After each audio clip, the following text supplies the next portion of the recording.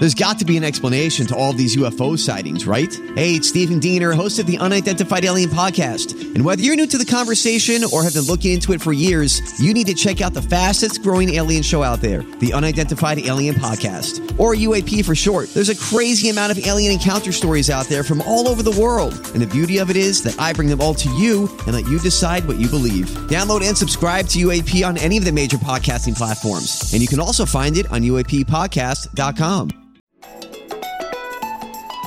It's Monday, December 5th. From inside the WTOP newsroom, this is the DMV Download, brought to you by Steamfitters Local 602.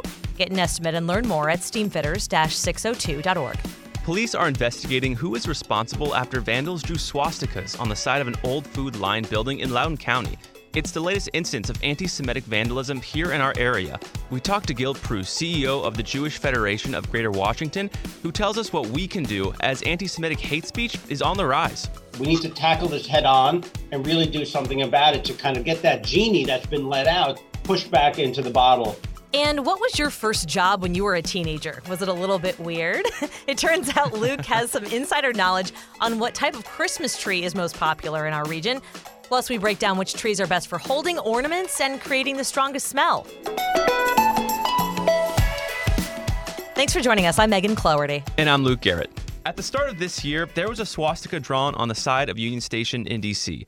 3 weeks ago in Bethesda, Maryland, that hateful Nazi symbol was found along Bethesda Trolley Trail. And just this weekend, it was drawn again in Loudoun County, Virginia. And all the while, anti-Semitism is again in the national conversation after Kanye West, also known as Ye, praised Adolf Hitler and lost sponsorship deals and his Twitter access because of it. But we wondered, how does this all affect our Jewish neighbors and friends? For insight, we turn to Gil Preuss, who is CEO of the Jewish Federation of Greater Washington. Gil, thanks for being here. Thank you so much for having me. I want to talk to you about why this matters, because as we just talked about, there is undoubtedly a rise in anti-Semitic hate speech. But, you know, even though this far right sort of Holocaust denying, all these things that are coming up, why is this happening now? So I think there are a couple of factors. So there's been growth in anti-Semitic hate speech and incidents really over the past 10 years. It's not just the past year or two. Yeah. Really, ever since 2013, there's been growth. So this has been a trend. Now, it has accelerated over the past year or two. So just even over 1 year, there's been a 37% growth in this country in anti-Semitic incidences to the highest level since 1979, when the ADL started recording kind of anti-Semitic acts. So there's both this longer term trend that obviously, you know, Kanye West, other things that are, you know, kind of public changes in Twitter. It seems to be like ballooning all over the place right now, with more people just expressing whatever hate they feel that they can. And Gil, with all this happening, as you said, 37% rise, what are you hearing from the members? You know, have Jewish leaders had to address this, you know, head on? What are you hearing? So there's a lot of anxiety in the community. I think there's, on the one hand, people are worried, will speech turn into action, right? I mean, obviously speech is one thing and we can condemn it and it's important to stop it. The bigger worry is turning it into specific behaviors. What happens to individuals as they're walking down, if they can go and pray in their synagogues and feel safe, if they can send their kids to schools, and really just that's at the core of this concern. On the other side, there's also a lot of anger. I mean, I think there's this frustration that with growing anti-Semitism, that not enough people are standing up and saying, this is hate. This is, you know, we need to condemn it. We need to tackle this head on and really do something about it to kind of get that genie that's been let out pushed back into the bottle so we can really move on as a community, as a country. So, and to that point, I think when challenges to specific groups arise in our society, many people who are not a part of those groups aren't really sure what to say or what to do, or whether to say anything. We've seen celebrities like Amy Schumer, for example, I saw issued a statement. Corporations, through their actions, we mentioned a number of them dropped Kanye West after he made his comments. But do you have any suggestions, Gil, about, you know, to our family and friends, we're seeing this, obviously it's a topic of conversation nationally. What can we say and do to support the Jewish community in our area? Yeah, I think it's a great question. I really think it's important to reach out and to, on the one hand, let people know that you see this and that you recognize that this is going on, and to ask them how they're doing. Yeah, and for those of the public platform, it's vital that they stand up and use that voice to condemn these hateful acts. It's only under those circumstances where people recognize that saying these things or writing these things or doing anti-Semitic acts is really unacceptable, that hopefully we'll be able to reduce the flow of this hate in our society.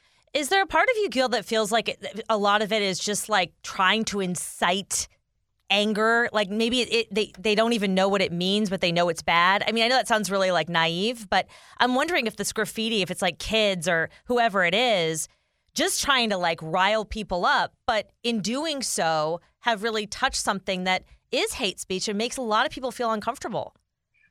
I definitely think there's some of that. I think there's definitely, I mean, especially if it's, kind of kids trying to get seen or kind of create some credibility with peers. And there are a lot of different ways that, people can do that. I mean, we're in a context right now where people may be using hate speech and hateful behaviors to elevate themselves in the, perspective of their friends and others. And what we need to do is really condemn that. It is this culture, this context within which these teens and others are living that is encouraging them to act this way. And so by condemning it, by bringing in more voices, noting that this is completely unacceptable, only that way will we be able to reduce the flow of hate and anti-Semitism in our country. Mm. And so with these acts of vandalism and hatred, popping up throughout our community here in the D.C. area, our kids might start asking questions. How do you talk to young people, about anti-Semitism, how to fight it and how to address it? I think, and we ran into that. You noted in the beginning, this one anti-Semitic act at the Bethesda trolley trail, which was right near a school bus pickup. Mm. And so this is definitely an increasing part of the conversation that people are having. So with, if your children are Jewish, and obviously letting them know that there are people who do hateful things in this world, and that we are there to protect them and be with them, as a community to make sure that they're safe. And for others, also educating that we need to condemn it. Anytime we see it, we need to speak up and feel that we have a voice that can actually challenge the people who are doing these things. And when we hear it, say something about it and the impact that it would have on us. So it's really about building a supportive community, knowing and letting kids know that this, there is hate, but that we will tackle it and we will succeed. It's kind of hard for me to believe sometimes because we're in such a highly educated area, such a diverse area, such a huge Jewish population in our area, that this would be happening here. And I know that's like the kind of idea of like, oh, this couldn't happen in my neighborhood. But are you hearing from some members like just almost like shock that this would happen in our area? Absolutely. I mean, I think for some people, the idea that, there are people who hold these views in a community where there's a significant Jewish population, but we see this all over the country, whether there's a large Jewish population or no Jews, we're seeing rise in anti-Semitism and anti-Semitic behaviors. And so this is a hate that is independent of any experience, independent of any interactions, and really just something that is rising because people are searching for some scapegoat, some entity that they want to blame for circumstances, whether in their lives or in the world. And it is right now is through anti-Semitic actions that people are saying, I have this entity, I have the Jewish community to blame for a whole variety of issues, and I'm going to express that hate, whether they know one reason or not, but that is the context in which we're living today. Gail Preuss, CEO of the Jewish Federation of Greater Washington, thank you for joining us and walking us through this concerning trend. Thank you so much. And coming up after the break, you probably noticed this weekend with the holidays upon us, a lot of people had Christmas trees on their cars. Turns out the different types of Christmas trees have their own strengths. Luke is going to break it down for us. Backed by the experience of its hardworking members, Steamfitters Local 602 is ready to take on your next commercial, heating, cooling, HVAC, or refrigeration project. Steamfitters Local 602 adds value to our community through its partnerships with local contractors and building owners, all while keeping the focus on improving the lives of its members and their families throughout the DMV. For work that's on time and on budget, go to steamfitters-602.org to schedule your next project. That's steamfitters-602.org. Steamfitters Local 602. Changing lives. Explain your DNA on 10 cases, man. You're inside the police interrogation room with the alleged Potomac River rapist. I'm not guilty on any of this stuff. So calm, so reasonable. Could this be the man who terrorized women for 9 years before murdering a brilliant scientist 2 decades ago? Experience one of the most fascinating true crime podcasts available. Join crime reporter Paul Wagner for Unknown Subject, Season 3 of WTOP's American Nightmare series. Search American Nightmare Podcast on all podcast platforms. Okay, so before we go, I learned something new about Luke Garrett today. What's that? Which is you used to work on a Christmas tree farm. Oh, yeah. Well, okay, no. I used to work at a Christmas tree distribution center at my elementary school, at Connecticut Avenue. Okay, that changes it a little bit. A little bit, yeah. But it was cool. I had gloves. I had to have a chainsaw and, help people get their trees after church. You were just loading them on top of the cars. Yeah, I had to, tie twine. It was cool. Wait, did you have to help people pick out a tree? Oh, yeah. Yep. I had to survey what we had. I had to develop a good eye for bald spots is what I call them on trees, when it's a little. What would people usually, was it really they'd ask for different things or did you only really have one kind of tree? Well, it's all about space. That's what I learned when I worked there. I'd always ask the people, okay, where are you putting this tree? And if they're putting it next to a radiator, I'd be like, can't do that. But, the tree has to fit your space. So there's some trees are wide and girthy, kind of plump. People like that if they have tons of space to do that. Or some people want a tall, kind of thin one if they like putting it between two couches or something like that. So I first asked that question. And then we'd go to the respective area of the distribution center, which is just a parking lot. Of the distribution center / parking lot. And, we'd look for the best tree. And we sold fir trees, which is probably the most common, balsam fir. It's very fragrant, strong branches, can hold a lot of ornaments. We didn't sell any pine. Those are kind of like tinsely kind of ones. Very pretty, but they can't hold a lot of ornaments. So we would sell the fir trees. And then, I would chainsaw about an inch off the trunk. And I'd tell them, go home immediately. Don't speed, but go home fast. And put it in water, right away. And a little Sprite, I heard. They like a little sweetness. I never heard that, but maybe. Yeah, okay. I just said water, the good H2O. And water the crap out of it. The biggest thing was to water it outside for a whole day, because the trees are used to being outside, right? So you want to hydrate it as much as you can in its natural environment outside.